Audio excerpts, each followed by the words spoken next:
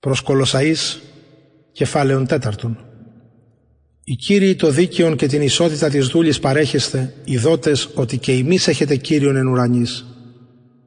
Τη προσευχή προσκαρτερείτε, γρηγορούντες εν αυτή εν ευχαριστία, προσευχόμενοι άμα και περί ημών, ή να ο Θεός ανοίξει ημίν θύραν του λόγου. Λαλήσε το μυστήριον του Χριστού, διό και δέδεμε, ή να φανερώσω αυτό ως δι με λαλήσε. Εν σοφία περιπατείτε προς τους έξω, των καιρών εξαγοραζόμενοι. Ο λόγος ημών πάντοτε εν χάριτη άλατη ηρτημένος, ιδένε πως δι ημάς ενή εκάστο αποκρίνεστε. Τα κατ' εμέ πάντα γνωρίσει ημίν τυχικός ο αγαπητός αδελφός και πιστός διάκονος και σύνδουλος εν Κυρίω, ον έπεμψα προς ημάς εις αυτό τούτο, ή να γνώτα περί ημών και παρακαλέσει τας καρδίας ημών, συνονισίμω το πιστό και αγαπητό αδελφό, ως έστιν εξ ημών. Πάντα ημίν γνωριούσι τα όδε.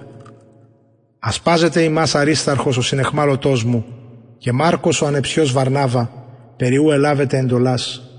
Εάν έλθει προς ημάς, δέξαστε αυτόν, και Ιησούς ο λεγόμενος Ιούστος, οι όντες εκ περιτομής, ούτε μόνη συνεργεί στην βασιλείαν του Θεού, ή την εσεγεννήθησάν μη παρηγορία.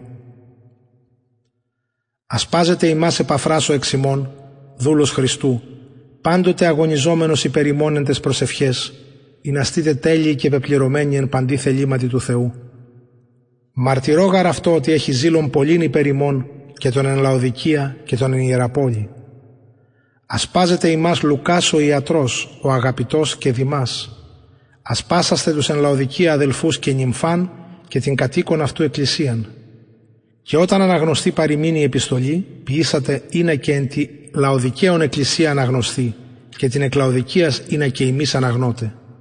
Και είπατε Αρχίππο, βλέπετε την διακονία νυν παρέλαβες εν Κυρίω, είναι αυτήν πληρής.